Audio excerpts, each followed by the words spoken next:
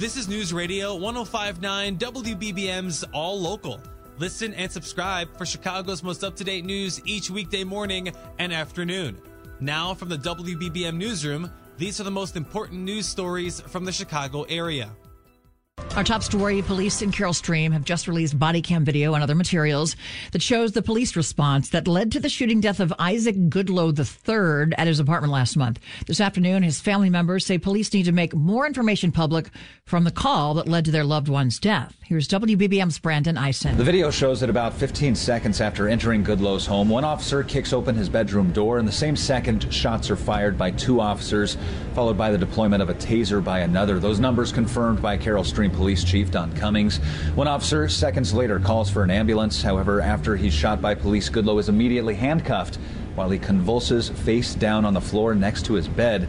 The positioning of his arms making it difficult for officers to roll him over on his back. It would take officers about 2 minutes after Goodloe is shot before beginning CPR. The first paramedic arrives on scene about 4.5 minutes after being called.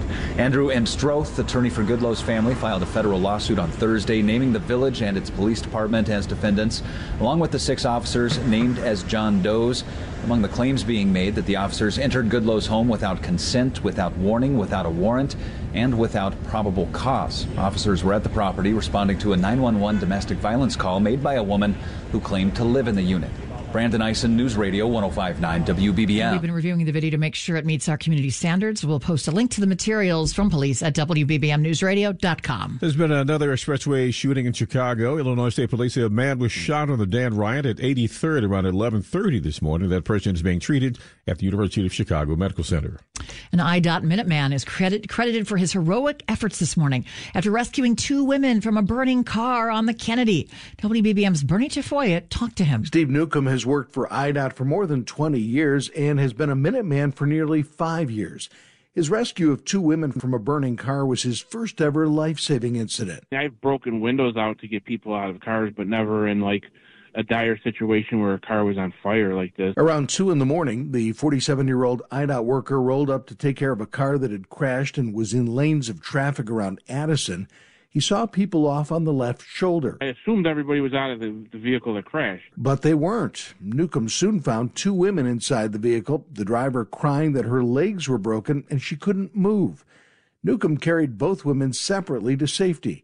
They were soon taken to a hospital. You don't even realize you got the adrenaline going. I just pulled them out of the car, and then, a half hour later, I could, feel my hands shaking a little bit. The Plainfield resident says he likes when he can help people in need.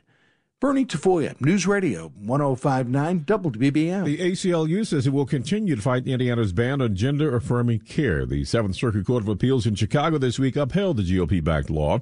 Emma Bosky, executive director of Gender Nexus, says parents are absolutely horrified. And this state, which argues that parental rights are absolutely paramount, has just stripped all parental rights to make medical decisions for their kids. Bosky says their medicine has stopped. Their medical care has hit a brick wall and no one knows what to do. A similar law was struck down as unconstitutional in Arkansas, and laws are on hold in at least 2 other states. Well, it's official. Last month's warm weather broke a 142-year-old record in the city of Chicago. Kevin Doom is a meteorologist with the National Weather Service. We actually saw the warmest February on record here in Chicago. 39.5 was the average temperature for the month. We had out 1882. Was the previous record holder. Doom says one reason it was so warm was because a jet stream was parked north of Chicago for much of February, bringing in warmer air from the south. He says another factor was El Nino, a warming of waters in the Pacific Ocean that can lead to milder and drier winters. Doom also says this winter is the warmest ever recorded at O'Hare Airport, Chicago's official weather station, with an average temperature of 34.9 degrees. 4 other winters in Chicago were officially warmer than this one, but Doom says those were recorded when Chicago's official weather station was downtown and closer to the warming influence of Lake Michigan.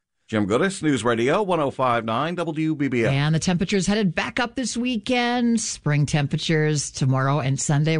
Well, Brookfield Zoo is in rebranding mode, and the name Chicago will be part of it. Zoo officials telling the Tribune that the name change to Brookfield Zoo Chicago is intended to better emphasize the relationship between the zoo and the Chicago Zoological Society, its parent organization. The paper says the change is also part of a multi-million-dollar tropical forest habitat timed to its centennial in 2034. The zoo first opened in 1934.